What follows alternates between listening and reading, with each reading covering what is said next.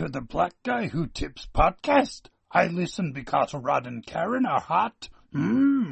Hey, welcome to another episode of the Black Guy Who Tips podcast. I'm your host, Rod, joined as always by my co-host, Karen. And we are live on a Wednesday, ready to do some recapping.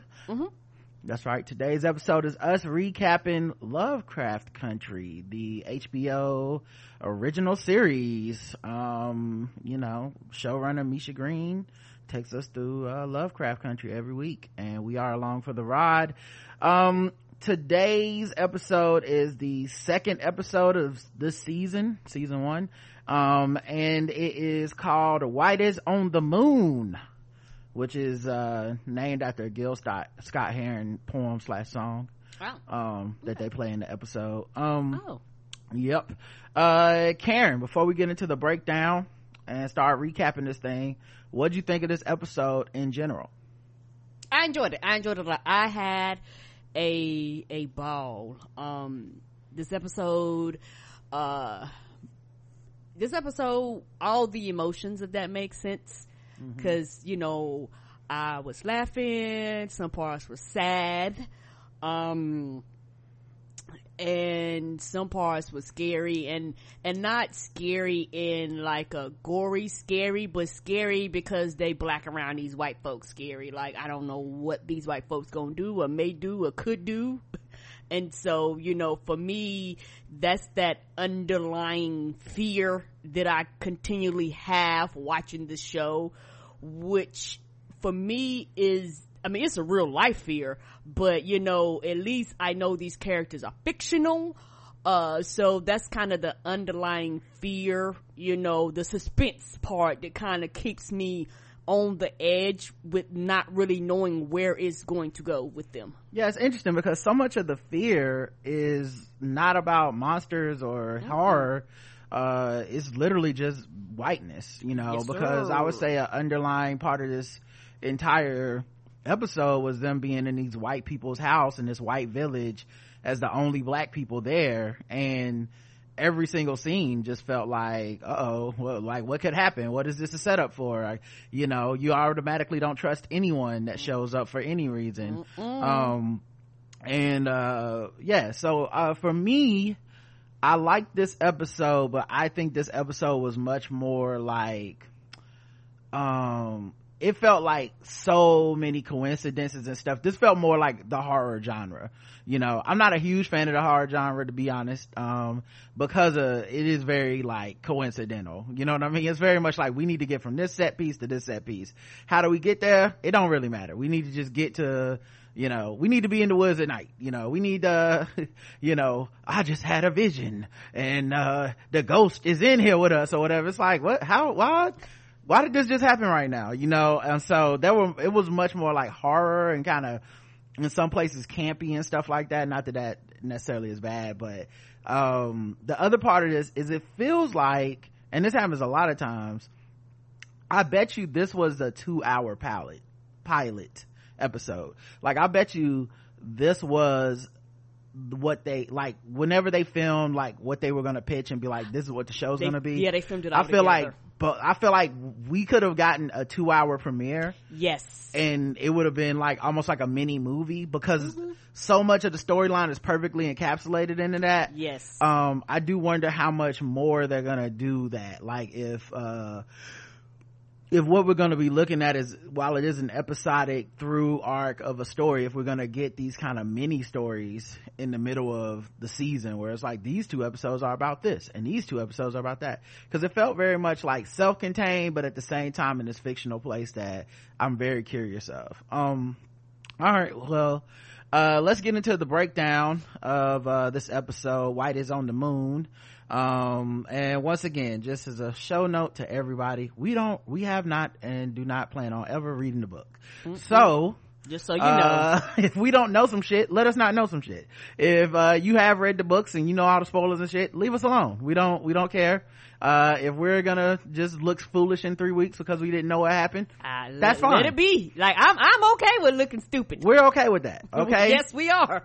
So we literally discourage book reader feedback. Okay, we just let us fuck up, okay? Yes, and, let us be out there by ourselves. Let our ship sink on their own. We're in our car trying to discover our guidebook, and you just in the backseat riding with us, okay? Yes, if we crash, just let us crash. It's all okay. Right? You let Roderick fucking Morrow drive the car, okay? So we start, and this, I laughed so hard because I did not expect this. Me too. The beginning opening to Had this me dying laughing. is by far one of the, in a horror series too. Yes. And also it's one of those things, I'm not trying to be funny, I would go, oh, y'all let black people touch this. Like it was one of those things where I could go, yeah, niggas thought of this.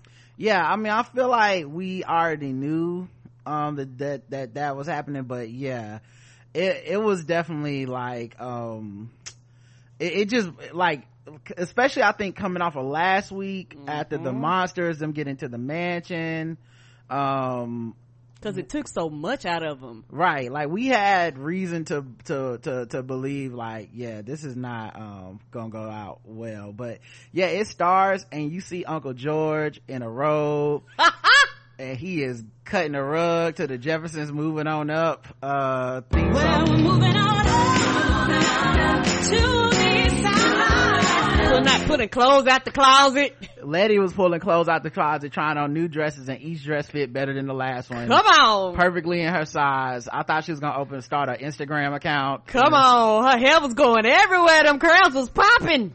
Yeah, she was about to become the first influencer and shit. She started pulling out flat tummy tea and looking in the mirror and shit. Come on. Taking selfies. And then George had every book, which he was at the motherfucking library getting his life. Yeah, books back then was like TV and shows now. So like, yes. He was like, these niggas got all the books. All of them, my nigga. Right. And so he was just in book heaven. They got the whole set. He could have read for hours. Mm-hmm.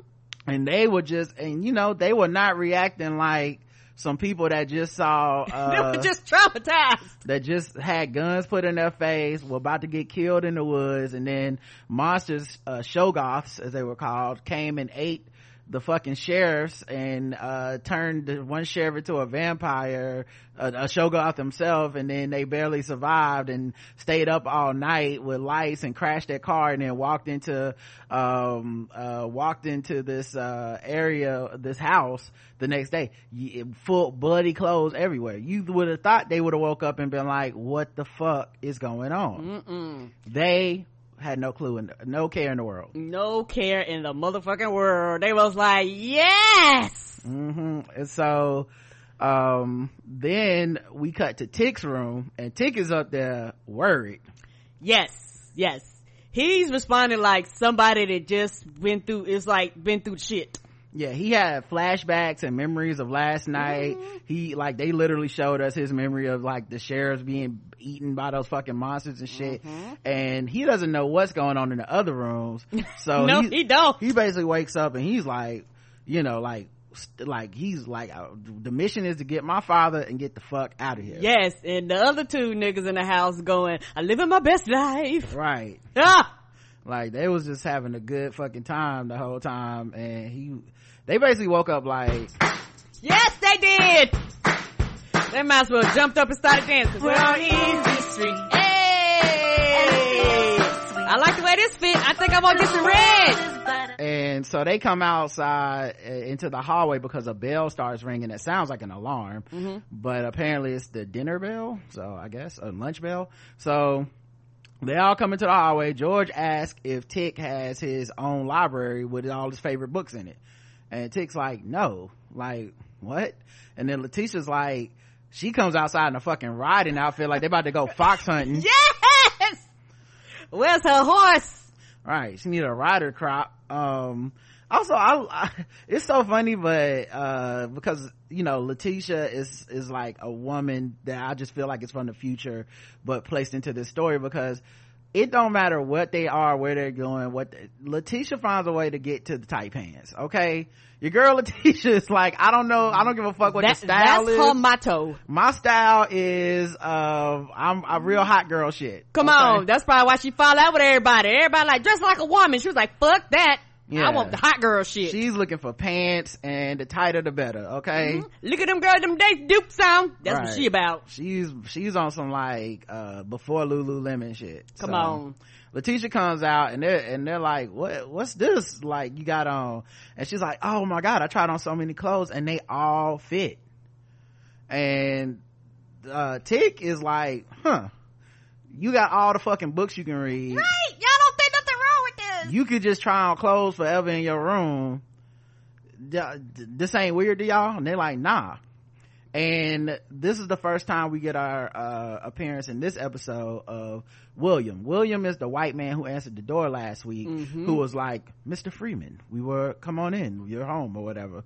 And so William shows up out of nowhere, like, and they do this several times this episode, and each one like made me laugh. Now they weren't jump scares, like, no, they wasn't. like they didn't play like a musical cue like like, but it was just, you turn around, that nigga just be there. You be like, where the hell you come from? right. And he looks like, the poster boy for the Aryan Nation. So like, Don't he though? his blonde hair, blue eyed ass just popping out of nowhere and out of the corner of your eye, it's a little bit frustrating. And so he was like, hey, that was the lunch bell, it's not an alarm. And they're like, oh, and you can tell that him and Tick have had some conversation since last night. Like, the other two didn't really seem to remember or know William, but Tick does. He knows his name and they've talked. And Tick was like, so when is my father expected to return from Boston? So this must be where they told him his father is. Like I said, we don't see this conversation. And then he goes, well, your father, I don't know when he'll come back. I told you all the information I'm privy to. Your father went to Boston with Miss Braithwaite, who is the blonde woman who had the car that the silver Bentley, that Christina Braithwaite is the young blonde woman who had the car that saved them outside of Simmonsville. So that's Miss Braithwaite. So the story is, they came all this way. His father went to Boston to see with a lawyer and with Miss Braithwaite for some legal business, and has left 2 days ago, and they don't know when he's coming back. So y'all can just stay here and wait. So that's the cover story. Okay. And Tick, is like, we have to stay here. Like, my goal is to get my father, so if y'all are telling the truth, I had to stay here anyway. So then William says there's no telephone lines in the mansion because Samuel Braithwaite, who now owns this big ass house, is like he trying to escape business. He don't want no business bothering him. And of course Tick is like, but the business with my father, like, what the fuck is that then? And he's like, well, that's different business, don't worry about that. They get to the main room, like living room or something, and they see, or like a foyer or something, it's a big ass house, a lot of rooms, and they see a painting, and it's a man in a cloak with like this I don't know what you call them, but like the things that go like when you're a valedictorian, they give you those ribbons. He got some cloak ribbons. Okay, this nigga graduated, some sashes. Yeah, some sashes. He graduated #1 in the he the valedictorian. He got all the Boy Scout badges. Yeah, he the coat Victorian and shit. So and he also had a ring, a gold ring that's like a circle that was on his hand. And they ask him, George is curious and shit, and they're like, who the fuck is this dude? It's like, oh, that is, because George is like, is that Samuel Braithwaite? He's like, no, that's his ancestor, Titus Braithwaite. He built this big ass mansion, and Titus was an extraordinary man who made his fortune in shipping. And of course, being that these people speak black, they was like, hold up, shipping, and Letty goes, that means slaves. Yeah, that means slavery. Slaves. And then they start with that old chestnut, the one that familiar song that we all know and love. He was exceptionally nice to his slaves, so other than the whole slave part, he treated them well. He treated his slaves real good. He was really kind. He had the happy slaves to his slaves. Okay, he would let them sleep at night sometimes. He wouldn't rape them as much. He would rape them just a little bit, like just rape just a little bit. Saturdays was rape day. Other than that, he was cool. They was free to do whatever they wanted to do. A beating a month, you know what I mean? You beat him a couple times a month, don't want to overdo it. Just one of those real nice guys. He took care of his slaves, he didn't allow nobody else to come and beat his slaves. He wouldn't do that. He he loved when they would sing him a Negro spiritual, okay? Before he would sell their children. But hey, it one of them good slave owners, one of the good ones. And so apparently he died in a fire, and so this lodge that they're in right now is not the original lodge. It is a reconstructed replica of the lodge that I guess Samuel oversaw or whatever so this dude died in a fire that destroyed the original lodge and killed almost everyone in there. And William makes a point of saying almost everyone, and he looks at Tick when he says that. Important message. And so he's like it burned down in the autumnal equinox. So that's like in late November or September, whatever, when when the moon reaches the highest peak in the world or some shit. I don't know. One of the mystical things. What I'm talking about, y'all? Astronomy. Back when the days get to the shortest time and the nights get to the longest time. Back then you had to do it with stones and shit like that. I don't know. I mean, that's what it is, Karen. Autumnal equinox. Everybody knows that. It's right around my birthday, September 22nd this year. And my birthday is the day after that, which is why I'm such a dope person that's so balanced and can see things from all kinds of points of view, and why I'm such a super Libra. Everybody knows that it's because of the equinox. But yeah, at any rate, they end up going outside on the veranda to have some food, some lunch. William walks them out there and says, hey, y'all hungry? Y'all niggas want something to eat? And he leaves them outside and says, y'all got run to the lodge until later when the guests are gonna arrive, and there's gonna be a celebratory dinner for all the people that are members of the lodge. And Tick is like, well, can we walk around and explore this village that this place is in the middle of? And William pauses for a second and is like, yeah, as long as y'all get back before nightfall. And then Letty thanks him, and he's like, the butler and staff will be along shortly. And he's like, and Letty like, you not the butler? And he's like, no, I'm just a friend of Miss Braithwaite. I know. She was like, the hell you been here for the whole time then? What's your purpose? Right. He's like, no, poors. We have poor people for that. And so then when William leaves, and I love this part, this is so fucking good, this is such great writing. When he leaves is the first time Tick reveals, what the fuck wrong with y'all? Right? Like, I'm so like, y'all have lost y'all goddamn minds. I really appreciate that he didn't do that shit in front of company. Because one, it would be stupid. Like, why would you want to reveal that you're in a panic state the whole time and you like, yo, we need to get the fuck out of here? So you wait until this motherfucker's gone. You don't know him, we don't trust him, we don't talk in front of the help. And so who is you? Right, in front of these white folk.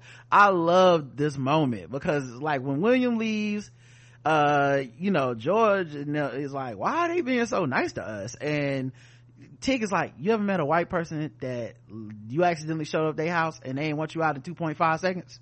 And it's like, of course, yeah, like this is like during this period of time specifically, like y'all ain't put together something is wrong. And today, by the way, but during this period of time specifically, white people wasn't just letting niggas in their house they don't know and just chilling with them. So he was like, what the fuck is they being too nice to us? This feels like a motherfucking trap or some shit, right? And to keep in mind, George and Letty have been acting as if they don't even remember the last night. So they just picked up on all this off of the pure strength of why the fuck is this white person being so nice to us? Told you the Negro senses tingle. It don't matter if they got memory or not. It really was tingling. They was like, this don't feel right. Yes, why is everybody acting nice? And so while they talking, Letty rings the bell for the butler so she can get some salt and pepper because white people don't season their food.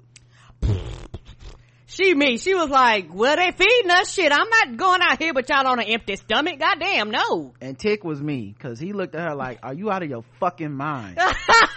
Yes, you would have looked at me like that. I was like, well, can I at least get some goddamn orange juice, scrambled egg toast? I mean, goddamn, why we got to go out here and be hungry around these white folks? And I'm like, it might be poison. I don't know what's going on.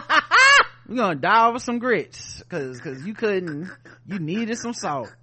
But yeah, and so that's when Tick is like, cause when she rings the bell, he's like, okay, do y'all not even remember what the fuck happened last night? How are y'all not traumatized? I am fucking traumatized. And he breaks down like, yo, the fucking Shoggoths, they was vampire-like creatures, they was biting people, a motherfucker got turned into one, I killed the sheriff. And then that's when George is like, killed the sheriff, shut up, boy, be quiet, what's wrong with you? you talking out loud, consider you committing crimes? Right, killed the sheriff, black people can't be talking like this.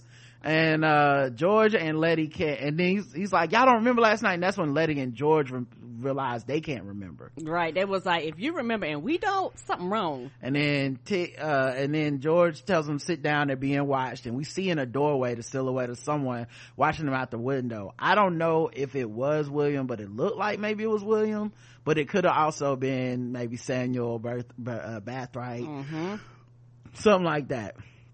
But we never really see the face of who was looking at them. They was like, we don't want to draw suspicion out here talking out loud and shit. Right. So then Tick's like, listen, it don't matter if y'all can't remember or not. The goal is to get my father, and then we getting the fuck out of here. Now I'm gonna go search around the village.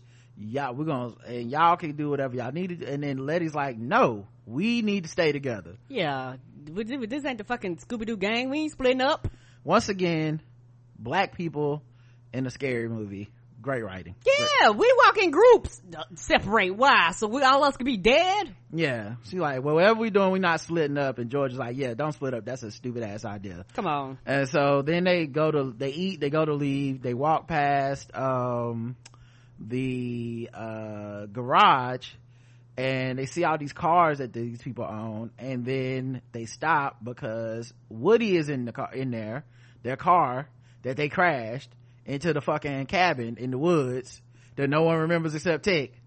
And the fucking car is pristine, and the window is even still broken, which of course freaks Tick out, and it freaks them out because now it's like, Tick, have you lied? Did you lie? Because you told us the car was crashed into the cabin and all this shit. The car looks great, nothing's wrong with it. Her camera was in the front seat, not broken. There's no damage or blood, and the back window is still broken, which is a tiny detail, but it's such a huge, like, what the fuck? Why is that? Why didn't they just fix the window? Yes, because they remember that part. Yes, or something, or maybe they used a spell, or I don't know. Like, but the window's not broken, the window's not fixed. The window that was shot out in Simmonsville. So, at any rate, the car is, it makes Tick look crazy.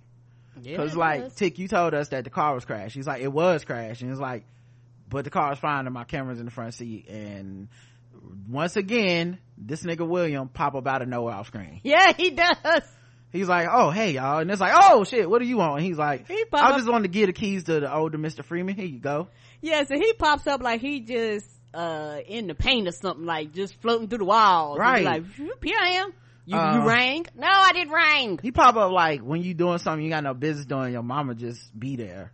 Right. You know what I mean? You like, I'm gonna just go out back and I'm gonna play basketball outside. She say not to play. Oh shit.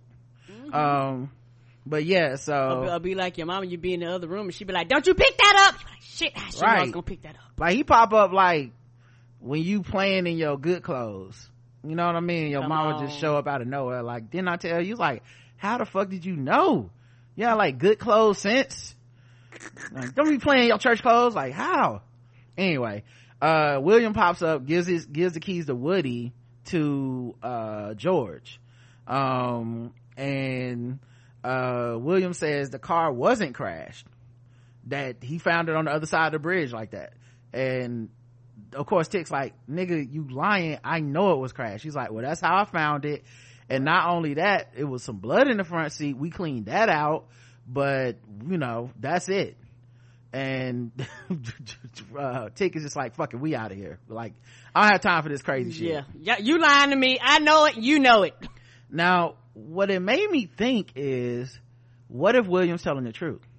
He may have been, because as far as he's concerned, he was probably told to go get it, and that's the condition that he literally found the vehicle in. And I can now that part I can believe, but in Tick's mind, Tick is like, I don't trust you, I don't believe you, but he probably could be telling the truth, that's where he literally found the car, because that's where they told him to pick it up there, right? I wonder.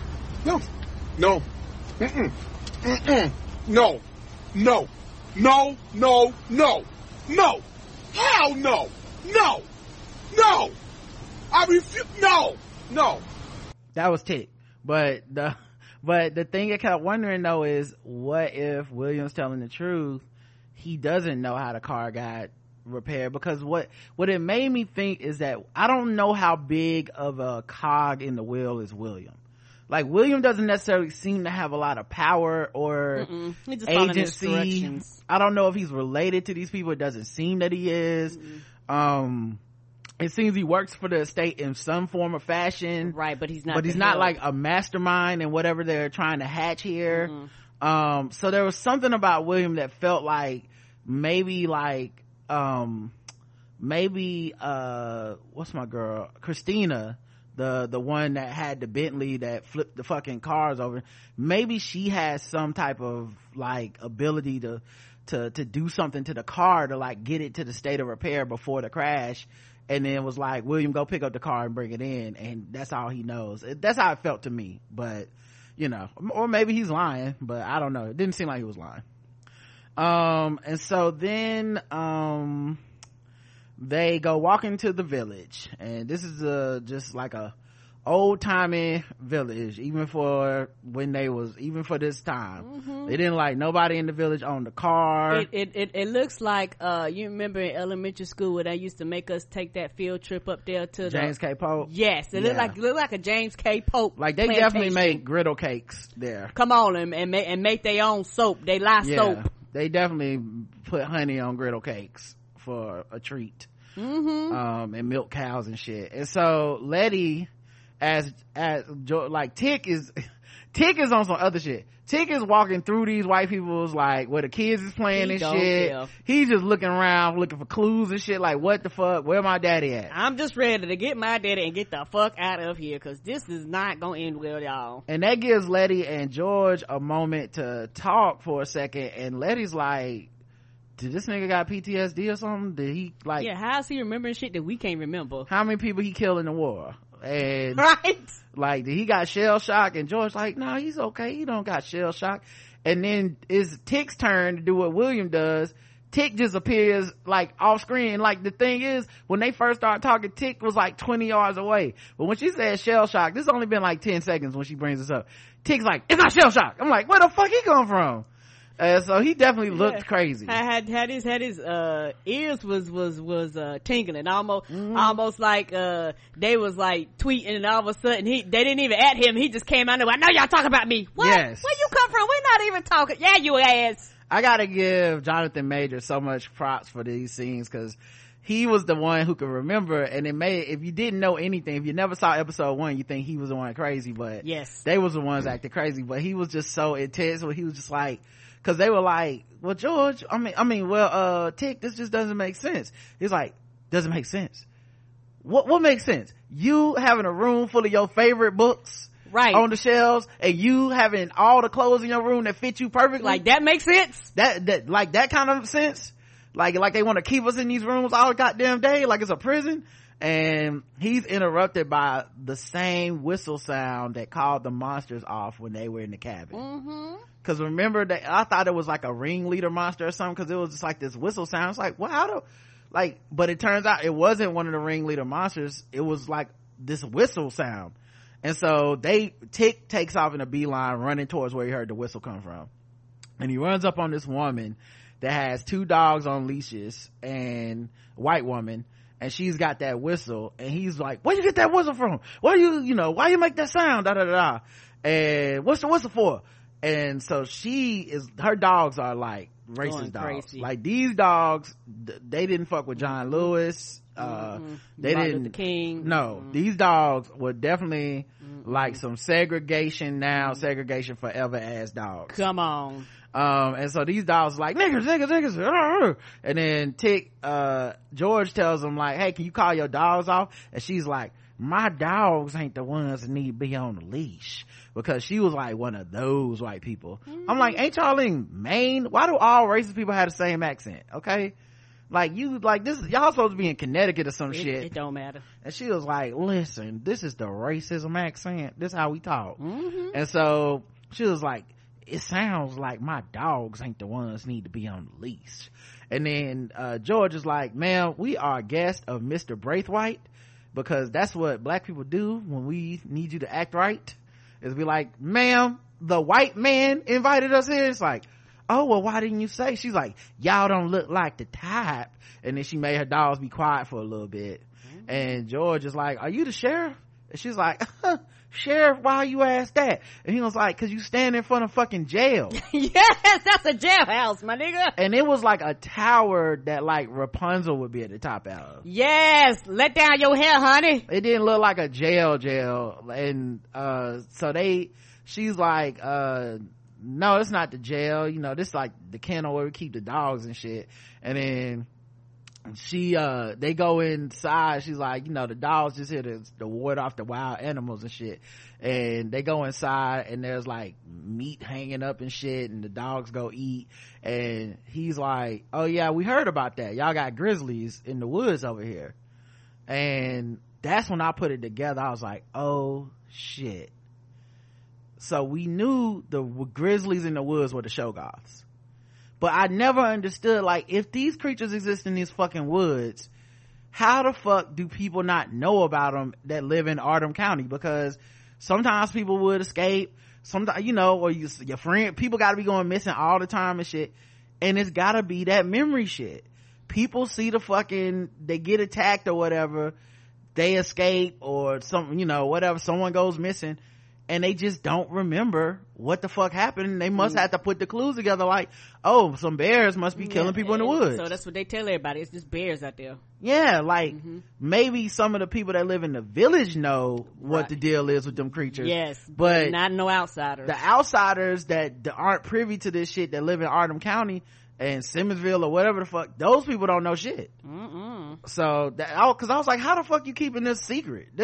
That would pretty much be the biggest thing ever if one of these creatures attacked somebody and they lived, right? And they stay deep in the woods, so most people don't go that far in the woods. So they, you're talking about even today, like, nigga, you in the woods, so, And so when you find a mutilated body or something like that, you probably would be like, yeah, it's bears. Must have been a bear. Look how it bit him. Or whatever. Look at this arm is missing, or whatever the fuck happens. Whole torso gone. Like, so, yeah, so it makes a lot of sense now, because anyway. But of course, old Racy McRacist, the dog owners, member of PETA, hater of Mike Vick, come on. So she was like, it's not grizzly bears, it's black bears.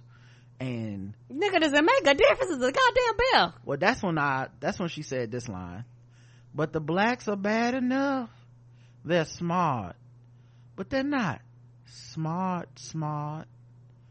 They're beast, but they're clever enough to cause mischief, and they're persistent, always sticking their noses where it don't belong. And I was like, I think this is a subtweet.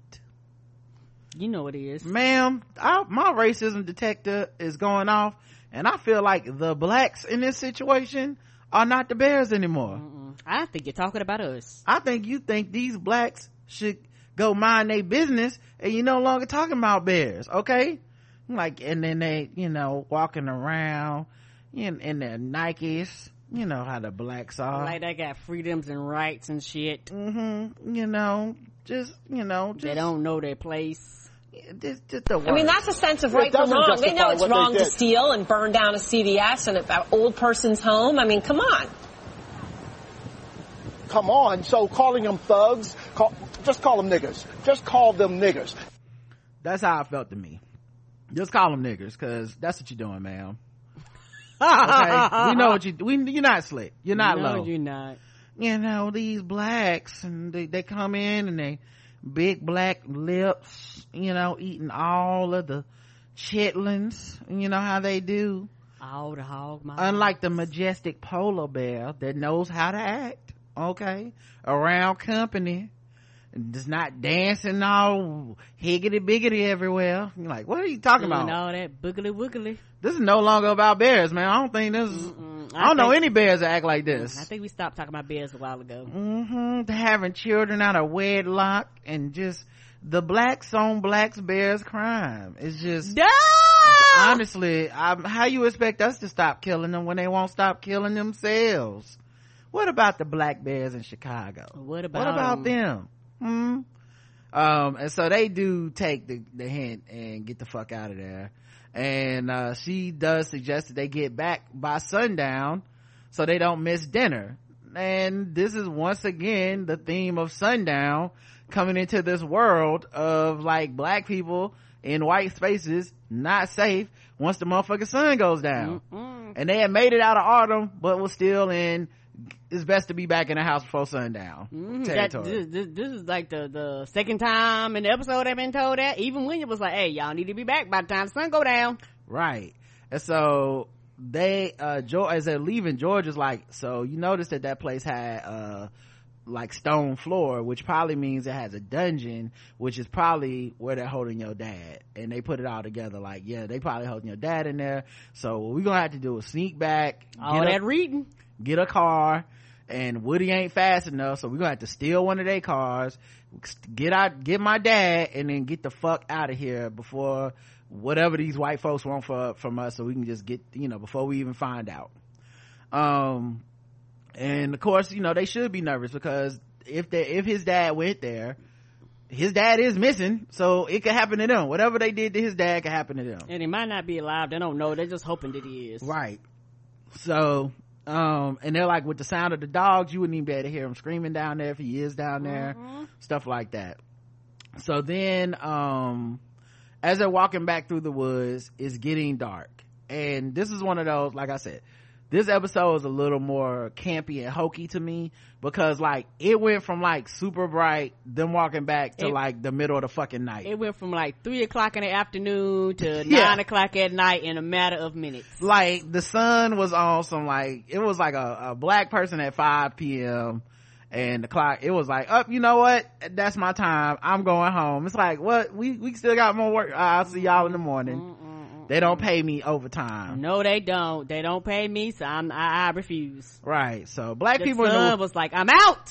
Black people in the woods, not a good combination in this series so far. So it gets dark extremely fucking fast. And Uncle George suddenly has a memory in the middle of the woods. And once again, kind of hokey, kind of like, felt like they couldn't find a neat way to wedge this into the plot, but they didn't want to have stuff come up later that would seem like completely out of nowhere. So they put this line in here where Uncle George is like, wait, I seem to remember your mother telling me she had ancestors, and great ancestor that was a slave that escaped a house that was in a fire, and her name was Hannah. Yeah, because they could remember some things, but they couldn't remember everything. Well, it didn't have nothing they couldn't remember the stuff with the show guys, but they ain't had nothing to do with this shit. Like, They seem to have their long-term and short-term memory functions fine, except for anything involving that little block of time. This was just, I think the writers was like, we need to put this in the plot so that when we get to the end of the episode, people won't be like, makes sense. This shit didn't make sense. What the fuck? Who was that? So they just kind of wedged this in there. I just laughed the second time I watched it. It was more obvious than the first. The first time I was just so confused by, so much shit was happening so fast and all these elements were coming together. I was like, what the fuck, what is happening? But the second time I was like, oh, okay, I see what you're doing. You don't want me to be mad at 9:59 when this shit goes off and be like, no, what the fuck, they never said nothing about no damn slaves. So I get it, but it was just funny. So they were like, he was like, yeah, I seem to remember your mama telling me this. And then of course Tick is like, my mama never talked about her past. He's like, I think it's because she was ashamed of it or something. And then that's when Letty chimes in with like, wow, she walked through these woods pregnant. And I'm like, was there a class taught about Hannah, the ancestor that we never learned about? I don't remember them talking about her being pregnant or any of this stuff. Like, how they know all this? But I think it just was because later some shit happens and they don't want us to be too confused. She was like, Hannah ran through these woods pregnant. She was a brave woman. And then them fucking vampire demons start busting out the ground like, oh, it's time to eat. It's after midnight. They like the gremlins. It's after midnight. Come on. And so they came creeping through the woods and they was about to attack them, and before they could attack them, the whistle blew. And the white lady who was driving the Bentley, Christina Bathwaite, let me get it right. Christina Braithwaite. Although I did come up with a great nickname for Jason Whitlock today, and I can't believe no one else has come up with this yet, but I'm about to give y'all some game, and I will be using this a lot. Jason Whitelick. Ain't it perfect? Jason Whitelick. It's perfect. It's honestly, I'm so proud of myself. I had to tell y'all, has nothing to do with this review. I had to tell y'all, I was so proud of myself when I came up with that. Jason Whitelick. Oh my god, it's sometimes I see why we get paid to do this, Anyway, so I can't believe no one else has come up with that. So then the fucking things come out, the whistle blows, and now they gotta leave, and it's Braithwaite, Miss Braithwaite is there, and she's like, hey, it's after dark, y'all gotta get back. Like, what are y'all doing? And the woman that was holding the dogs is there too. And so now I'm like, this bitch knew about them creatures the whole time. And with no bears, she got a whistle just like the fucking dogs. probably to repel those things, like keep them away, right? And so now in this case, I believe it was Christina that blew the whistle, Miss Braithwaite. It was. But still, that woman fucking knew. Talking about some blacks, bitch. Anyway, so they was like, y'all, Christina's like, dog lady, escort them back to their chambers, and then take Tick to my father's lab. And she's like, come on now, let's go. And we see again, George and Letty can't remember. They're automatic. They're like, what were you yelling at? What happened?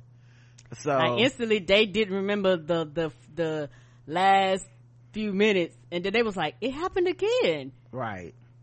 So then they go, we see in the lab Thomas Braithwaite. Now that is the current owner of the mansion, Christina's father.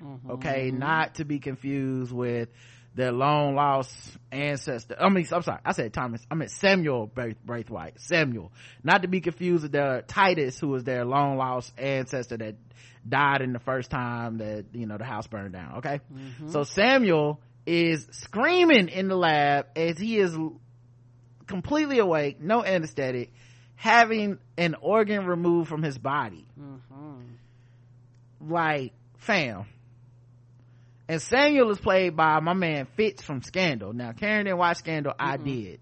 But I was really hoping that like Joe Morgan or Melly was gonna just come out of somewhere and just read him for filth, but this was not an episode directed by Shonda Rhimes or whatever, so you didn't get it this time. But he is so good at playing that arrogant fucking white man that is low-key clueless like that.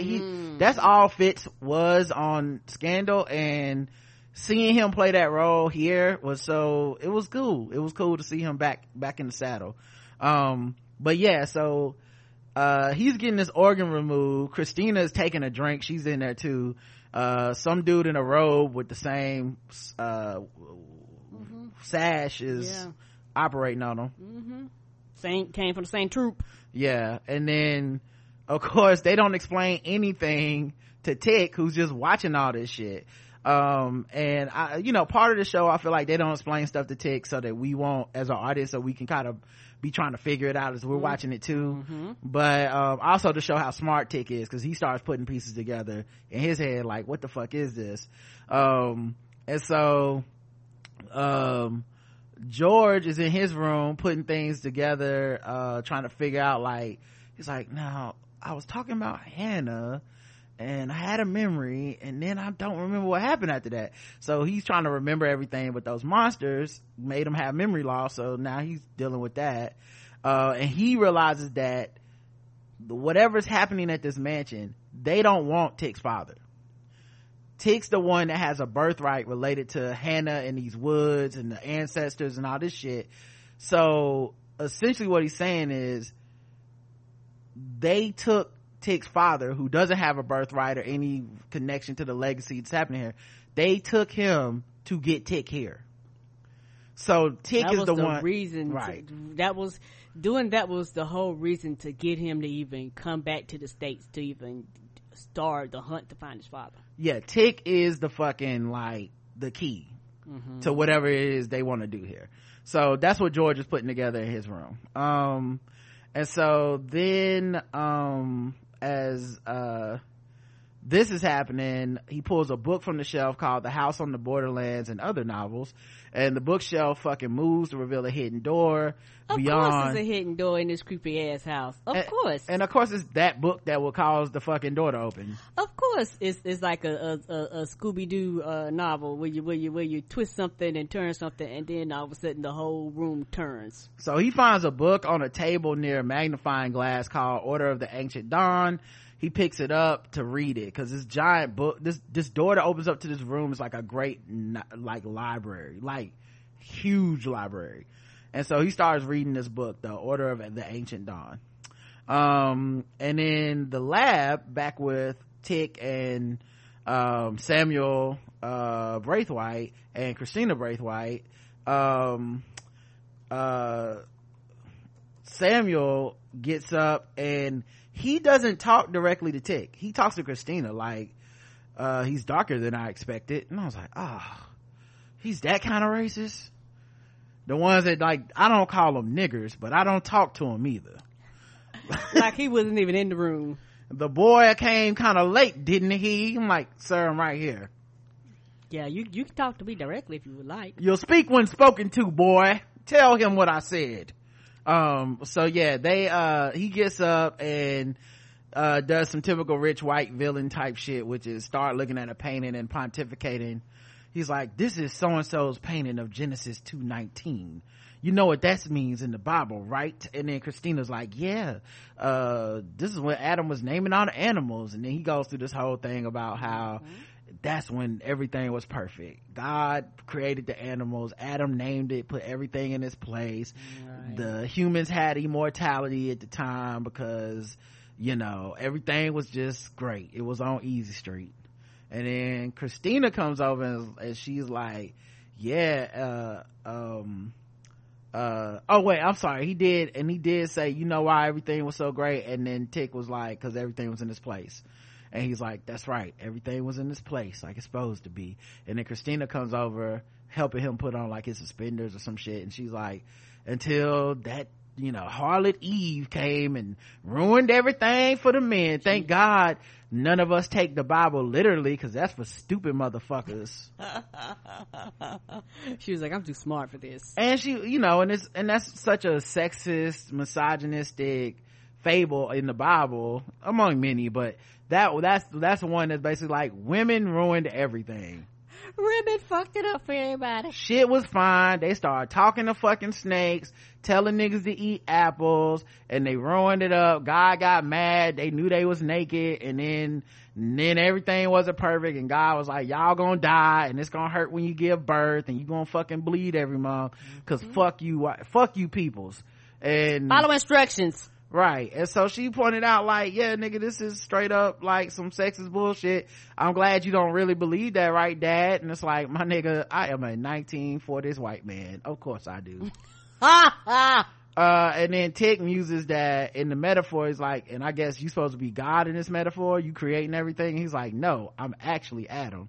And Christina is the one that thinks Tick can be useful in this undertaking that I'm sorry, I said Thomas, I meant Samuel. Then this undertaking that Samuel has, which is related to the Bible and the Garden of Eden and shit, and he wants to open the world, open up the paradise and return to paradise is how he puts it.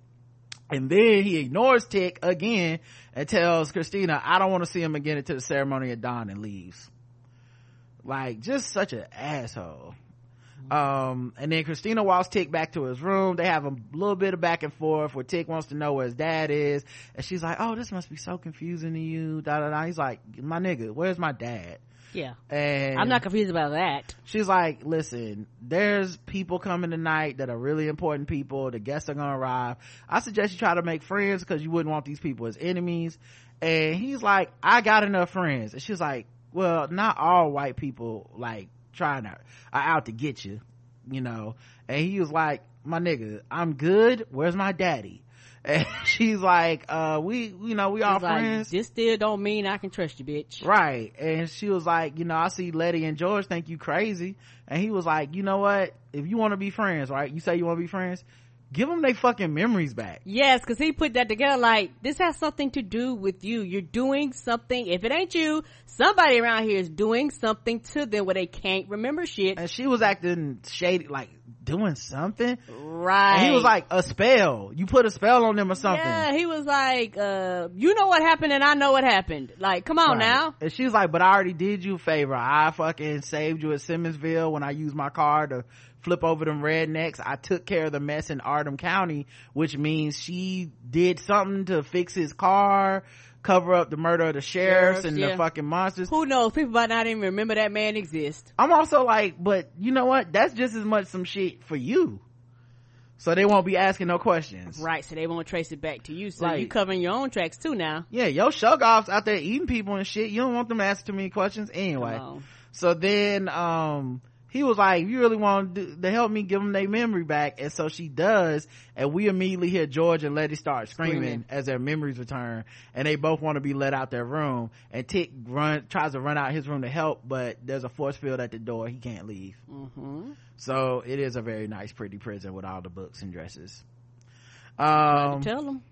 A kid comes and tells Miss Braithwaite it's time, because the door closes on Tick and she can't see in the room anymore, basically locking them in. And she's like, okay. She goes outside and we see a cow giving birth in a farm. She delivers the baby. The baby is a fucking Shoggoth monster. It is not a fucking baby cow. I don't know how these things is born. I don't know if they're fucking the cows. I don't know. So I don't know if they got some genetics lab type shit happening. I don't know what kind of shit they have happening at this farm, that the fucking monsters are born from cows, but we don't really get much of an answer to that. We just know that it happened. They probably will fill that in later on. Right. So don't make no burgers out of that. So then it wasn't no Chick-fil-A cow, I'll tell you that much. No. In their rooms, all three, Letty, Tick, and George, have different experiences, because there's something in the room that's fucking with their brains. Yeah, they don't notice at first, and neither do we. I'll just go through what happened in each room because I think it's easier to do it this way and faster. Yes. In Letty's room, Tick comes in. She almost stabs him. And then he's like, whoa, calm down. And she's like, I remember everything. I thought, I remember the monsters. And and she brings up like, oh my God, the Bible is full of demons and monsters. And I thought it was just stories, but it's true. And Tick is like, you said, yea, though I walk through the valley I shall feel no evil, and that was the bravest thing I ever seen anybody do. And she's like, you know, I used to say that all the time, but I haven't said that in so long because I don't go to church and shit. But I used to say it back when I lived with my mama as a little kid, and my mom would leave the house and say she was going to church, but she never did, and she would come home with a new man on her arm every time, until one day she just ain't come back home no more. And which explains why she didn't go to her mama's funeral and shit. Because, you know, and the thing with that is, just because we were all raised in the same household does not mean we have the same experience with our parents. Were they raised in the same household? Right, and they may not have been. Like, it also may have been the thing too where the way she was talking, they all may have had separate fathers. That has to do something with the variation of skin tones. Mm-hmm. You know, because black people know we come in all types of colors, shit, skip generations and shit like that. So you can have a mom, and one of your kids could be light, one of your kids could be dark. You know, we all over the place when it comes to generics. Yeah. And so it's one of those things where her relationship with the mother is very different. And so the older brothers and sisters, they don't understand like why you just don't respect her. And she's like, the fuck I gotta respect her for? Mm-hmm.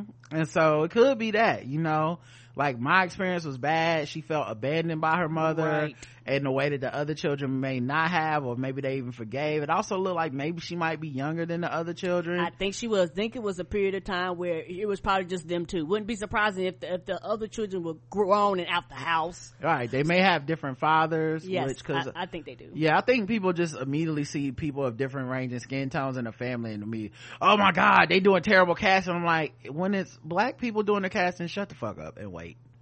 You know what I mean? Yeah, and I've kind of heard people say that, and I it's almost like, have you been to a black family reunion? Y'all do know we are all over the fucking not just scheme. Not just that, but they may actually have a point.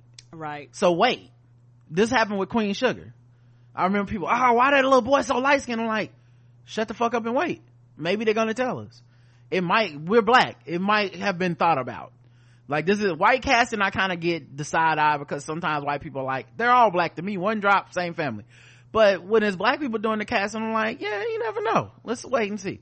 Anyway, so that's when Tick is basically like, listen, I would never abandon you.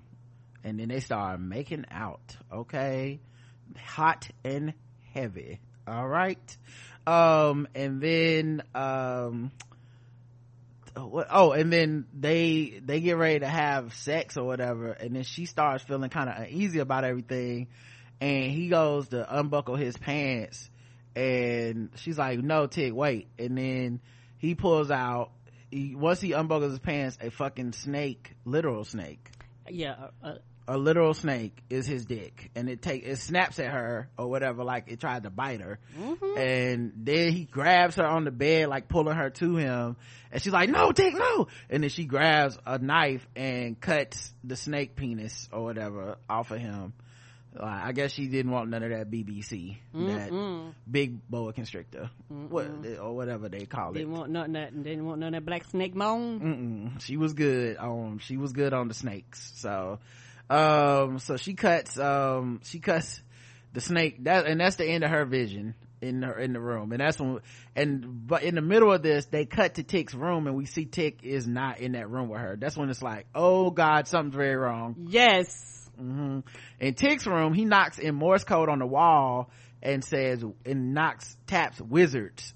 On the other side, George is writing it down. You can see him write down wizards. And you know, I didn't know if he was trying like KKK grand wizards, or, you know, but no, he meant like wizards, like magical spells and shit. And so Tick hears sounds in the closet after he knocks on this wall, and out of his fucking like armoire, this Vietnamese woman that he knows named Gia comes out with fucking guns a-blazing, and they have a hand-to-hand battle to the motherfucking death. Come on, she's shooting up the couches, everybody. If you was something in there, you was getting some of that business. Gia had hands, okay? Everything he tried to do, she was like cutting his arm with a knife, and eventually he has to like choke her to death. And what it made me think was when he made that call to Vietnam last week or wherever it was Korea, I can't remember, where he made that call, was that the person's voice on the other side of the phone? I think it was it someone else? I have no idea, but the way he seemed so familiar, like it didn't seem like I'm having a flashback of the war, some random person tried to kill me. It felt like, oh my god, this woman I don't want to fight is trying to kill me. And so yeah, he ends up having to choke her to death to kill her. And then in the other room, George has a vision of Dora, who is Tick's mom. Yes, I thought that's who was in his wallet the other day. So you know, he keep his brother's dead wife picture in his wallet. Yeah, and the, you know, as the story goes on, I was like, it may have been something more to them two than just, you know, brother-in-law, sister-in-law. And so she was kind of thick in that dress too. She was pretty. I just would like to on the record for that. Okay, definitely on the rewatch, you might want to slow motion with it, if I'm just saying. So he's like, he immediately knows. He's like, this is not real, you're dead. And she's like, I know it, like, no, this right here, like, you can't get me with this one. She's like, I know this isn't real, but that don't mean we can't dance anyway. And so they do that slow motion, like old people dancing, like not the sexy kind. And she's like, you know, he's just sitting there getting his John Gray on, you know. I'm like, this man don't care about his wife, nothing. He gonna FaceTime her and with his kid in the back talking about eating pizza. You know, D only be eating pizza. Now listen, okay, I don't tell nothing but the truth, Ruth. But put on your best two-piece, and you got an hour to get on the guidebook, and it's find me in Simmonsville. So then they dance, and he talks about, she's like, what you reading? And he was like, The House on the Border. What you thinking about? He's like, The House on the Borderland. And the plot of the book is something like, I can't remember exactly, but it's like a man finds a house on the Plain of Silence, and then he fights pig humanoid like monsters before walking into the sea of solace or sleep or some shit, and that's where he'll be reunited with his long lost love forever or something.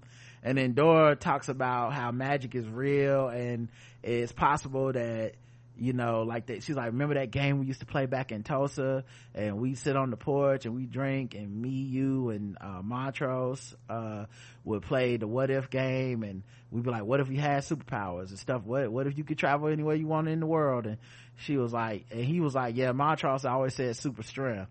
And she was like, yeah, you always wanted to fly. Well, what if you could fly? You and your children can fly now, and you can fly with them or whatever. And she goes to kiss him, and he instead kisses her on her forehead, because black men don't cheat. Okay, all right, appreciate you, brother. Strong way to stay strong, king. She was thick. I understood the temptation, but that's not your wife. So he was like, this ain't real.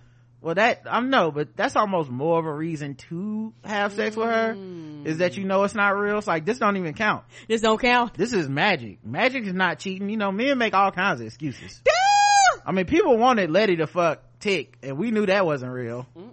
Like, if that snake wouldn't have came out his pants, we would have been like, I mean, fuck the little ghost Tick. It don't, I mean, do what you gotta do, sis.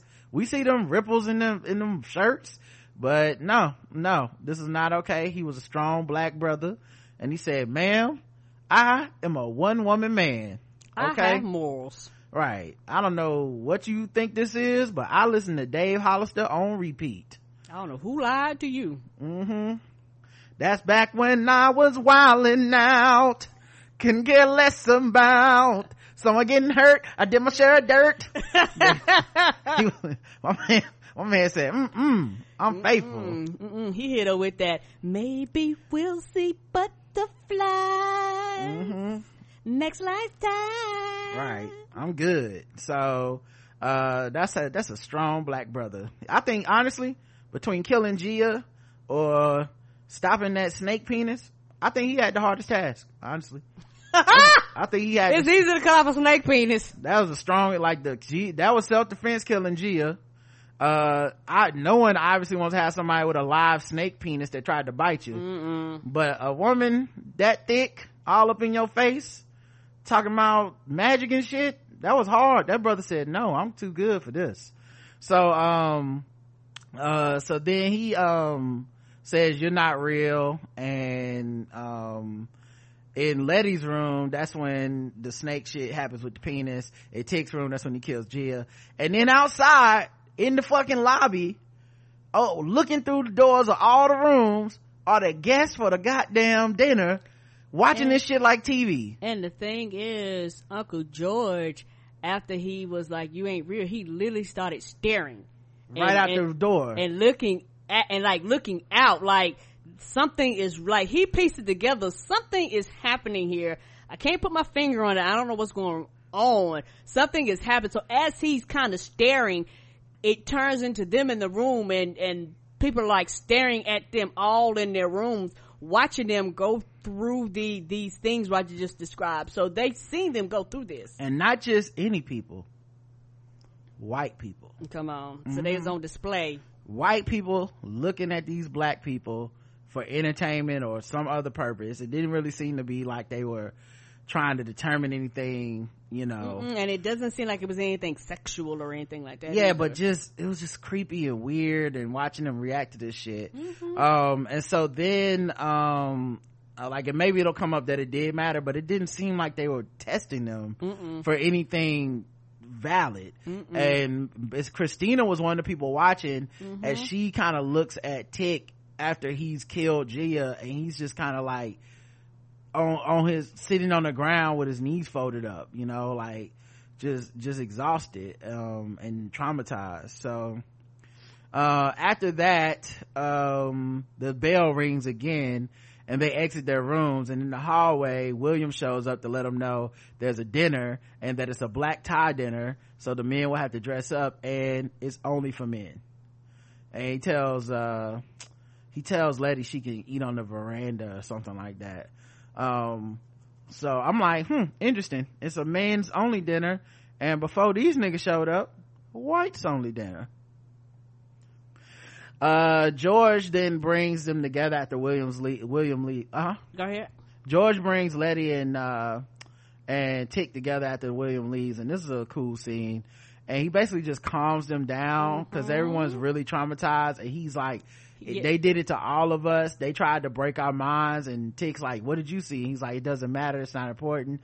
And he's like, man, something happened in the war. And he was like, it doesn't matter, you a good boy, you a better man, don't you ever let them make you question yourself. That's how they win. They wanted to make us crazy, terrorize us, make us scared, but Letitia fucking Lewis don't get scared, does she?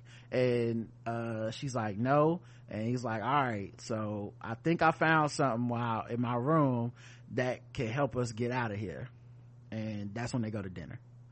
At the dinner, it's full of white men who do that thing white people do, where they was having a decent time, and then Negroes entered the room, and all of a sudden no one wants to talk about shit. They had a special table off to their own.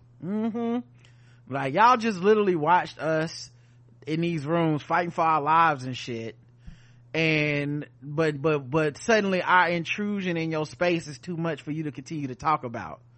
Fuck out of here. All of a sudden we turned your stomach. Right.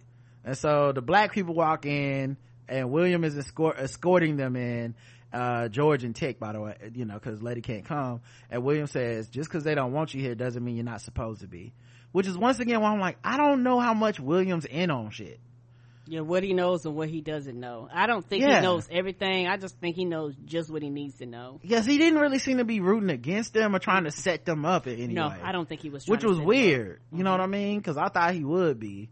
And earlier Tick had asked Christina if William was her boyfriend, and she was like, he's a boy and sometimes a friend. So I don't know what's up with them, but at any rate, they end up at the dinner, and Samuel comes in wearing a robe. Sound like somebody else was in that room too. What room? The room they was in. Oh, yeah, sorry, our neighbor is yelling. I don't know if y'all can hear that, hopefully not, but kids. But yeah, so Samuel comes in wearing a robe. He gives a speech about giving himself to the members in the same way that Titus Braithwaite did, and he then serves on a plate to everyone whatever the fuck that organ was they took out of him while he was screaming with no anesthesia. It's been cut into very small pieces and it's put on everyone's plate for them to all eat some. And Tick is the only one that actually knows what it is. And he hit Uncle George like that old black woman does at the potluck. Don't eat that. Yeah, he said, don't eat that. Don't. This is like every black woman in an office when they had that fucking she nasty. Don't eat Thanksgiving potluck. She like, she got cats. Don't do it. Don't eat that. Don't do that, son. You don't want that casserole, if you know what I mean. It's more of a cat-serole. She lets her dog sit on the table. Don't you eat that. I saw her licking her dog in the face. No. On Instagram. She puts raisins in her potato salad. Right. Don't you eat that. That's your baby. You gonna get sick. Okay, just take a plate, dump it all out, and then just go to McDonald's. Put a napkin over it and just be like, oh, I am so full, and throw that shit in the Tell trash. them you ate already. That was my go-to. I cover some shit up in a heartbeat and toss it all in the trash. But yeah, so he says don't eat that. Then George makes his play. Before they can even really get the meeting started, he just stands up and he's like, it was like a scene from Matlock, when Matlock used to always be like, I'm just a poor country lawyer, and then he went down to break down some case law shit. But yeah, he was like, I'm just a black man that's knows a little bit about fraternal orders. I'm a Freemason, and I'm part of the Black Freemasons because it was started by a black man that was kicked, that wasn't allowed to be in the Freemasons after fighting in the fucking war. The white people in the North was like, no nigga, you gonna be free but not a Freemason. So he started his own shit. And he says, Tick, you know why that is? He's like, cause he's a colored man. He was like, that's right, cause he was a colored man. So I read y'all little book. Okay, it was cute. This is about this little Order of Adam. I read your little. That's what he read when he had unlocked that secret chamber. He's like, that's cute. And I noticed that black people not supposed to be in here. We not allowed in your order either, unless there's a little loophole. And that loophole means if you're an heir in the bloodline of Titus Braithwaite, which it appears Tick is the only one here who is the last heir of Thomas Braithwaite. So that gives him certain abilities, and he gets to pull rank. He can give orders to regular old members and they can't do shit about it. And that's when Tick takes his cue and says, all y'all except for Samuel, get the fuck out. And he said it like that too, get the fuck out. Yeah, and they look like pish posh. Right. And then he got closer to the table and said, and that is an order. And then they left when he said it was an order. And Samuel stood there, and this is the first time, like, Samuel's the dude that played Fitz played this villain so good.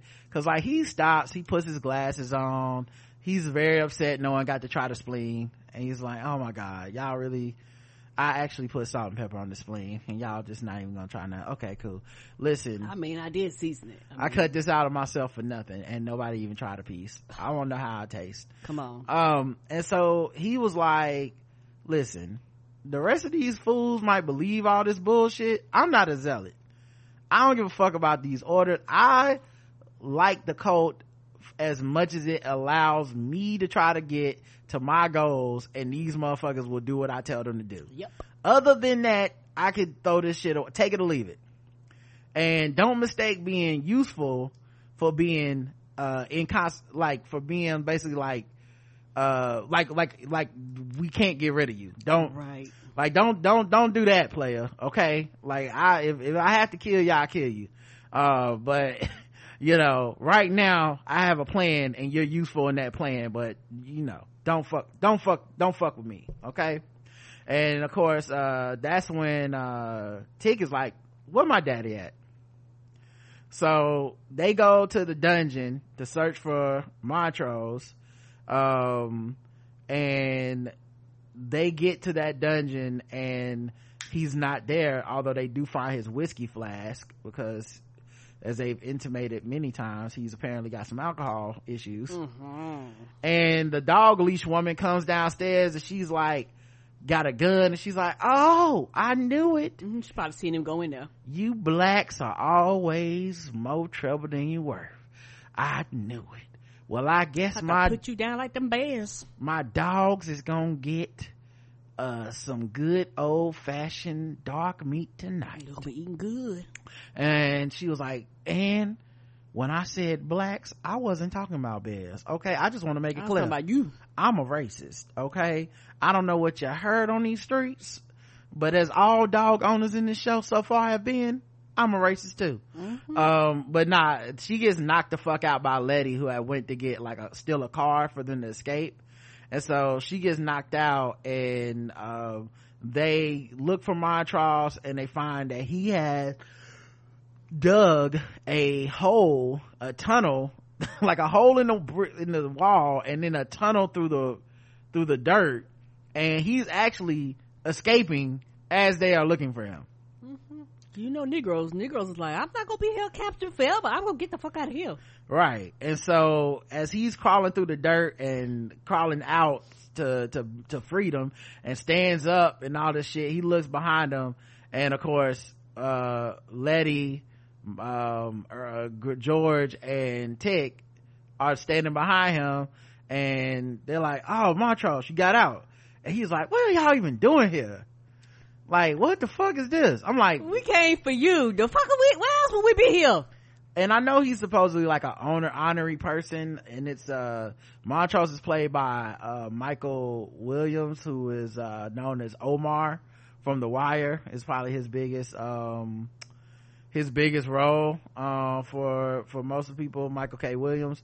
But he always playing some like honorary ass nigga, and he was like, what y'all even doing here? Like, why y'all come? Like, y'all shouldn't be here. There's like, we came to free you. He was like, obviously I was about to be free myself. And I was like, you know what he really mad about? Y'all ain't get there 20 minutes earlier. He done had to crawl through the worms and come on, all them bugs and shit, you know. And so he so Tick is like, I got your letter. You told me to, like, you say you needed help. And he was like, I knew you stupid, because you believe this letter that was clearly written in fucking distress. So like, why like you know, we ain't talked in 5 years, boy. I wouldn't write you.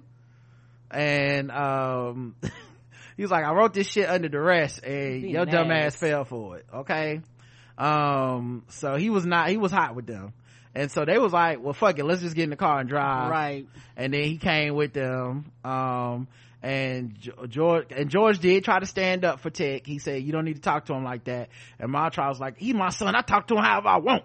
And so then George, while they're in the car about to leave, you know, speeding like shit, trying to get the fuck out of these white people's place, George says, this is just one of many houses. It's called the Sons of Adam. It's founded by Titus Braithwaite, the ancestor who died in the fire, and he started after he discovered something called the Book of Names. And Montross says, yeah, the Necronomicon. He's like, no, that's the Book of Dead Names. This is the Book of Life. It's an interpretation of Genesis. And the cause of the original fire was an attempt at this ceremony to gain immortality that went wrong, and it ended up burning down the whole fucking mansion. And that's the one that William told him about, the fire where almost nobody escaped. And then he looked at Tick, and as he's expounding upon this, they crash into an invisible barrier that crunches up their motherfucking car like it's like just an accordion. Yeah, I was nervous. I didn't know what was gonna happen. I was like, this is running too smooth. Y'all get a flat tire, like something gonna happen. I did not expect that, because they were just moving, all of a sudden it was like boom. I was like, oh shit. And it's the same kind of barrier that is like it's the same kind of barrier like they had at the doors for their rooms. An invisible barrier. And bet you that's one way they keep people out of shit. Like, right. people get to a certain area, all of a sudden, they be like, oh, you just hit something. And they can't nobody explain. Not just that, but you got the Shoggoths. So if you can even fucking get that close at night, like, them fucking things will show up and eat your ass. Yeah, they will. And if not, you can't get in there because of the barrier.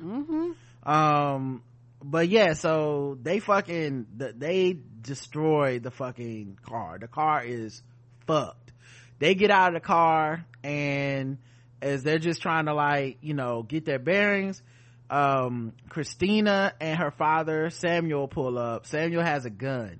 He shoots Letty. She dies in front of Tick. Like, Tick is holding her. There's like a long scene of her dying. Like, she died like one of them good, like, Negro acting deaths.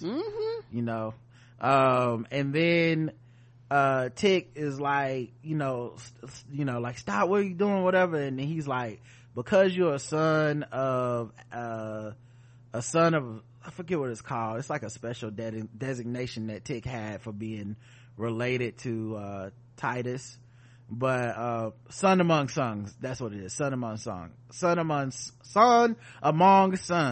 He was like, because you're a son among sons, I will let you pick which one of these motherfuckers I should kill next. Like, you want me to kill your uncle or your daddy? And Tick doesn't say, his uncle was the one he clearly was like, closer to, and that's the one that Sam shoots. And he shoots him in the stomach, doesn't kill him, but we just see him go, no, and he pow. And then the next thing we see, while Marilyn Manson song plays about killing strangers or something, we see that Tick is naked, being wiped down by these, like, attendants who are getting him ready for the ceremony. So there has been a deal struck, which is essentially, you gonna do the ceremony, or the loved ones you have, I'm gonna fucking kill them. And so I mean, listen, this man Sam, he was finally revealing his villainous hand. Okay, he was shooting niggas like Luka Doncic in the bubble. Okay, he was like, look, I'm not here for no fucking foolishness. We got to get shit done, and y'all fucking up the plan. Black lives don't matter to him. Okay, not at all. And so while he's getting ready for the ceremony, Christina comes in and tells him that the ceremony is going to be about opening the door to the Garden of Eden, and then that's when Sam thinks he's going to step through and get eternal life. And Tick brings up how Titus died because his shit didn't work. Like, well, Titus tried this and the fucking mansion blew up. Why is this gonna work? And she was like, well, the language of Adam is hard to get right, and her dad is gonna use Tick's blood because he's the last one in the bloodline of the man who originally did get the closest, Titus. She's like, if with the new spell and the blood, we think that we can make it work. And Tick points out, like, there is no we really, because it's the sons of Adam, so it's not the daughters of Adam. You not even gonna get you the one that came up with this plan, because she's the one that thinks he's important and told her father to use Tick's blood and all this shit. He's like, you can't even participate. And she points out how, yeah, I'm doing this for my evil ass daddy, but guess what? You here for your evil ass daddy. Like, your daddy don't fuck with you. Y'all fight. He was abusive. And look at both of us. We still help him. Why? Because of that cult called family. Like, on that cult called family. Yeah, these bars are so subtle, but I really when I rewatched it, I was like, oh, they was dropping bars on each other. Come on. And he was like, well, you didn't have to drag them into it. And he's looking through that little, like, barrier, the invisible barrier at his family and you can see Letty's laying on the couch, supposedly dead, and then Uncle George is laying on the bed nursing a gunshot wound, and Montrose is sitting next to him, and he's like, you didn't have to bring them into him. And she was like, I didn't bring two of them, meaning you showed up with Letty and Uncle George. I just had your daddy here. And he's like, and that's when Letty awakens and she's healed, and she goes, now see, my father's a gentleman of his word. He will heal your uncle too after the ceremony. After, yeah. And so there's some hope here, because Letty, not only does she come back, but like we see later she goes into the bathroom, takes off her shirt, the wound is gone. Oh, she is hallucinating, because she's like, the fuck, because she's still covered in blood. Right. Now she's obviously traumatized, and maybe this will come up later, but by the death experience that she did have, she's clearly traumatized by that, and there's not a lot of time to reconcile with that, but whatever they did healed the wound completely, maybe not her mind. Right. And so she's like, she gives him a ring for the ceremony, the same one they saw on that painting of Titus, and she says, I could never earn this ring no matter how hard I tried, and you get one for nothing just because you were born a man. And he says, not even a white man at that. Right. And Letty, she looks hot, and Letty goes in, that's when Letty goes in the bathroom, washes the blood off and all that stuff.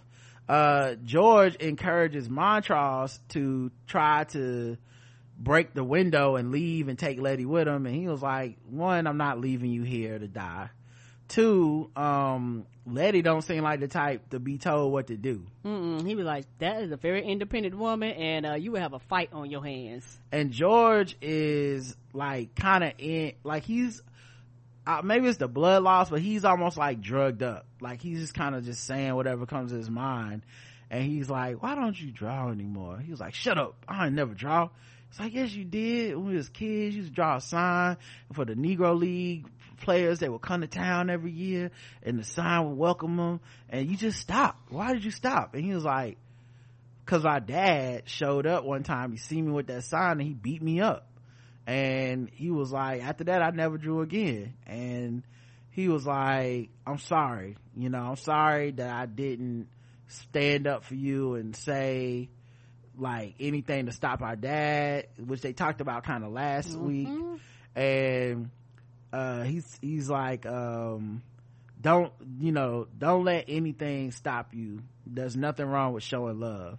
And then Montrose was like, man, shut up, or whatever. he was like, you know what, that's my problem. I've been shutting up too long, and it's hurt all the people I love.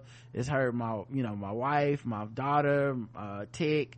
And when he says Tick, that's when Montrose kind of like stares at him kind of angrily, and he's like, but I'm not shutting up no more, they need to know, and all this stuff. And Montrose was like, look, we already settled that out a long time ago, so just leave it at that. And he was like, no, Tick, he might not be your son or whatever. And he was like, I know you got a gunshot wound, but I will whoop your motherfucking ass.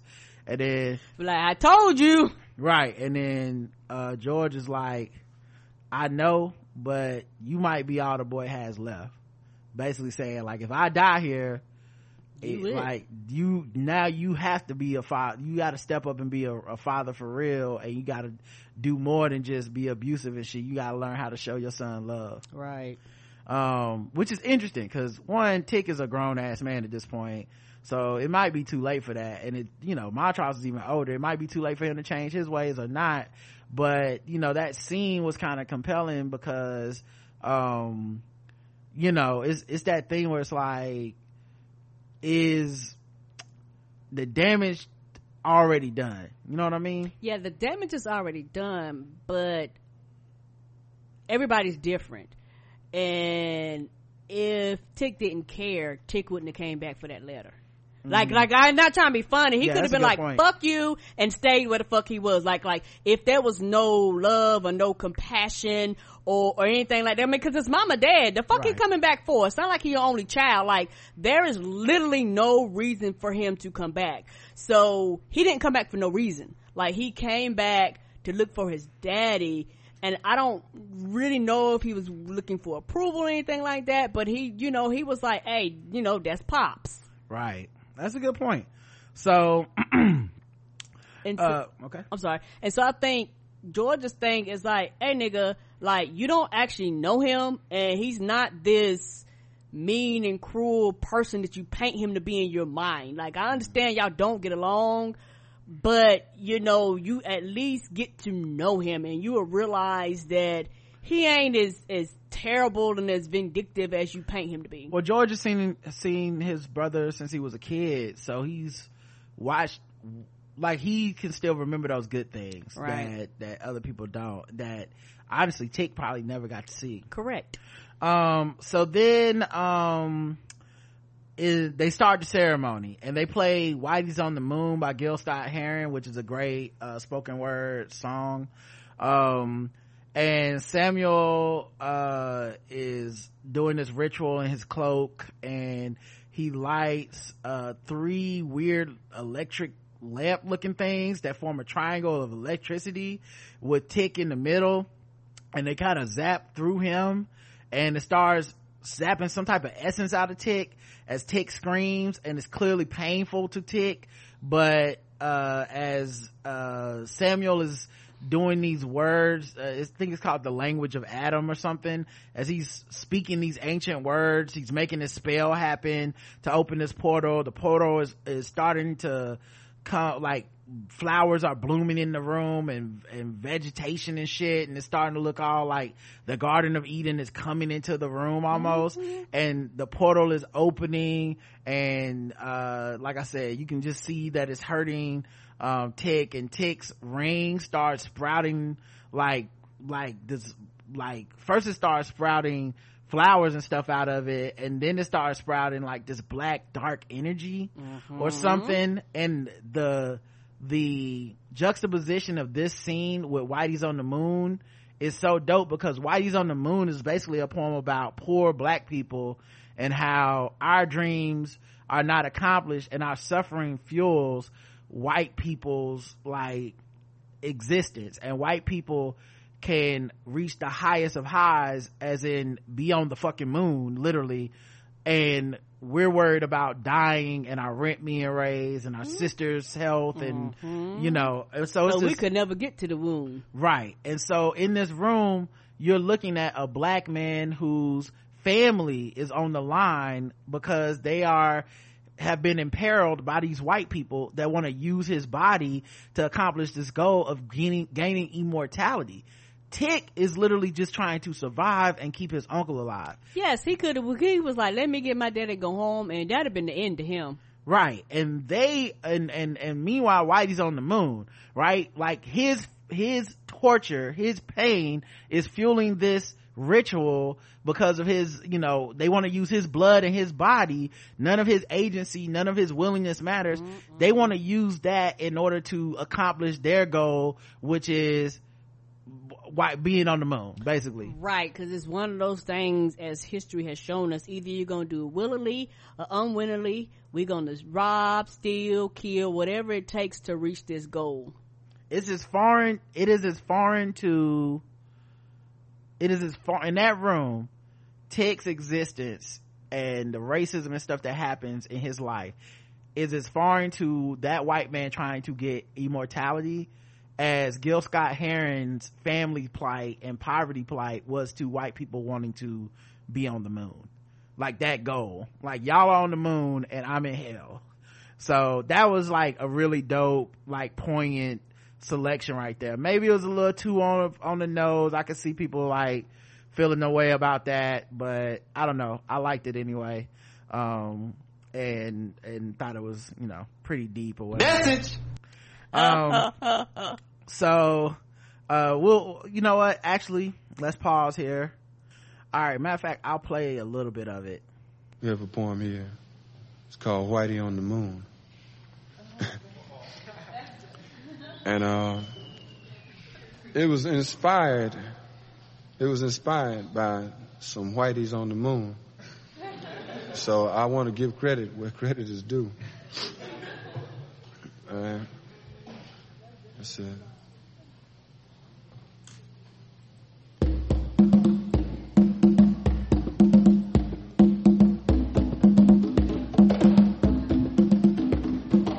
A rat done bit my sister Nell with Whitey on the moon. Her face and arms began to swell, and Whitey's on the moon. I can't pay no doctor bills, but Whitey's on the moon. 10 years from now, I'll be paying still while Whitey's on the moon. You know, the man just upped my rent last night, cause Whitey's on the moon. No hot water, no toilets, no lights, but Whitey's on the moon. So yeah, that juxtaposition is so fucking perfect for this scene. That's real right there. Right. And I know watching it in real time and there's a lot going on, you're trying to pay attention to the show, it's hard to really hear the lyrics and watch the show at the same time. It was for me, yeah. But it was so fucking great. Like, cause it's like, yes, this black family, this black person, cause the only value that Tick has in that room is the fact that a white ancestor more than likely raped his great black ancestor. Come on. And left him as the long lost legacy of that. And no one in that room respected him. They did not allow black people to be in that order of Adam. They did not have any black people in the fucking village. You know, this was not that, you know, it was that when he brought up earlier, he was like, y'all some wizards, like the Ku Klux Klan, the Grand Wizards. And she was like, no, they're too poor. Like, so it's not like these were great white people because they were like vigilant and they cared about, no, they just had their own selfish means and didn't really necessarily care about racism. It wasn't that they were not racist. They literally were like, our concerns are different. We would never help black people. We would never try to woo you. We would kidnap your father and force you to come along, but we would never try to incentivize you, give you something and make you a co-conspirator in this, right? They were like, no, your body is here as the vehicle for my ascension into immortality. Didn't even promise to give Tick immortality. Like, it was simply like to put things in order. And you know, even though he didn't mention it when he talked about that Genesis 2:19 or whatever, you know that he was like, yeah, put it in order. Man, woman, animal. He's like, black ain't even come into that equation because black is not to him up there with man, woman. He mean white man, white woman, you know? So it was just beautiful, man. What a scene.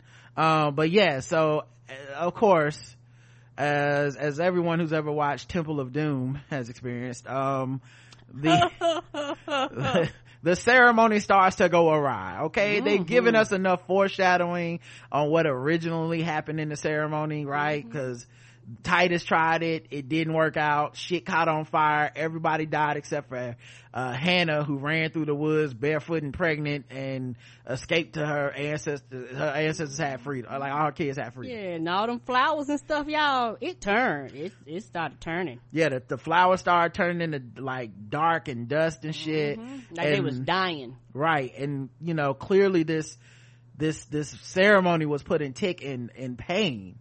And so Tick lets out a scream and you see like the members start fleeing. The mansion starts shaking and breaking. George and Letty and Montrose start escaping. And they're like, you know, he could, like, we can't take George, he could bleed out. And they're like, we don't have a fucking choice. Yeah, we can't leave him here. Right. So they carry him down to the car basically with his fucking gunshot wound.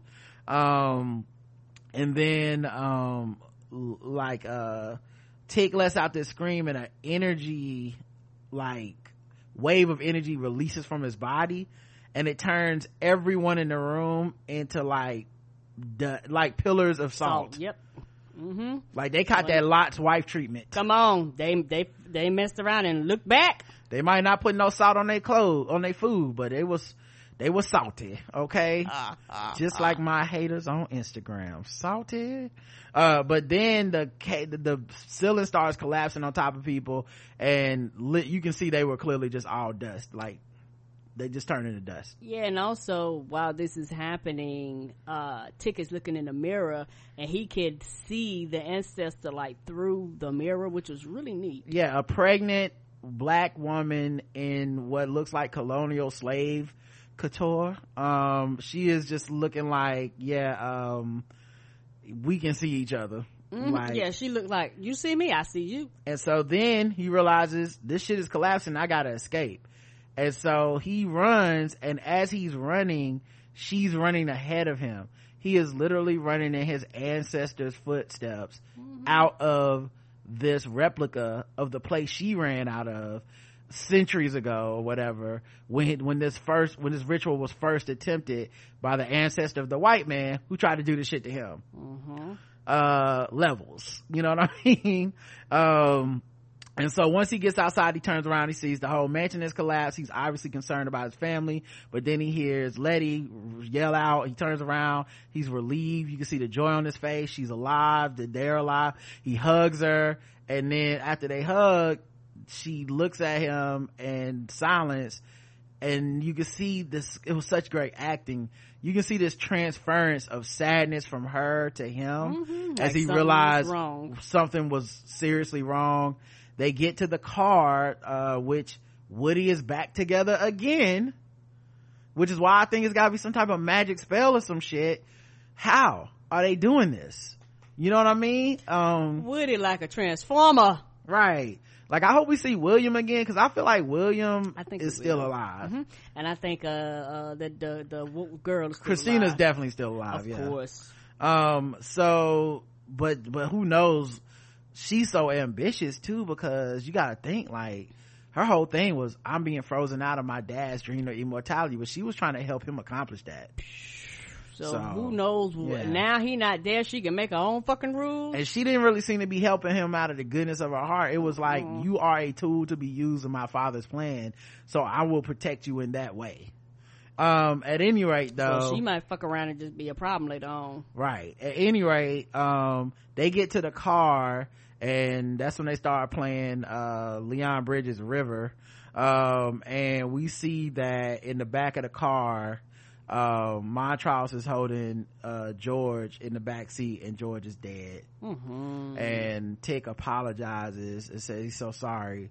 I'm sorry, Uncle George. And then we go to the credits. Yeah, because it was one of those things where basically he was like, oh, I'll take care of him after the ceremony, and guess what, he died, so that meant that was the end of that. And that means Uncle George, you know, if that's his real daddy, that's his real daddy he watched die. Yes, it is. And now they got to come back to Chicago and tell his wife and Dee, his daughter, or / little sister. I don't know what we're talking about now. Nobody knows. I don't know if, you know, they did paternity tests or anything like that, and who knows if his daddy will tell him that Uncle George may possibility of being his father. He may or may not tell him, or either some, you know, because shit like that, who knows who knew. So eventually it might not be them, but somebody might slip up and tell them. Do you think Christina knew that the ceremony wouldn't work, like it was a setup? No, I don't think she knew. I just think she wasn't allowed to be there. You know, because it was men only. Because I think if she would have been allowed to be there, she would have been there. I think the only reason why she wasn't there is because the bylaws didn't allow her to be in the room. Yeah, I hear you. So it was so that's why I think she's probably gonna end up being a problem, because she's like, I'm gonna see this to the end. So it wouldn't be surprising if, you know, they go back and she fuck around and show up again. So what are you looking forward to next week? To see how they gonna tell his wife that she not gonna be traveling with her husband with the made up green book. Hippolyta. Like that's not gonna go well. Like, what? Because that, you know, I don't know what they're gonna tell her, but how are you gonna be able to explain that, you know, my husband died of a gunshot wound in the middle of nowhere, you know, off of where he told me he was gonna go? Why was, you know, it's a lot of questions that she has. Yeah, it's so weird though, because there's a lack of evidence for things. Like, I think they might be able to say he got shot in Simmonsville or something. I mean, the back window got shot out, but the fact that they would have to lie to his wife to cover this up is gonna be a problem, you know. And can everybody keep their lies straight and all that shit? I think she's gonna find out the truth. You know, or either she's gonna be like, this really don't add up, or do her own investigation, because, you know, they kind of drop hints. Not trying to funny, this is not a dumb woman, you know, because she was like, hey, you know, why can't I go out and do things? Because, you know, I wrote before, you know, and this was off your notes. Imagine what I could do if I could do it on my own. So, you know, wouldn't surprise me if this becomes a big ass investigation on her to find out what really happened to her husband, because she's not going to believe them. So but yeah, I don't know, man. This is interesting. I think I want to see, because the preview showed them moving into like a house, and Hippolyta, of course, being suspicious about how Uncle George died, but you know, how's that gonna affect Dee, his daughter? And I also want to see like what is up with this house thing, because it looks like they're gonna tackle moving into the white side of Chicago in a house and the obstacles that come with that, because white people were not playing that shit back then. Like, you think they don't play now, they weren't playing back then either. So all right, y'all, thank you for listening. Hopefully this has been a welcome distraction from the news of the world and shit. I know there's no NBA games tonight and all that stuff, but I'm just it's not. Karen's completely out of the loop. I am. I'm sorry, so yeah. Yeah, hopefully it's a welcome distraction from just the weight of the world and stuff like that for people, man. So thank y'all for listening, and we'll be back with another Lovecraft recap next week. Until then, Saturday is our feedback show, Thursday is Balls Deep Sports, and we should be doing a Nerd Off Friday. So until then, I love you. I love you too. Mwah.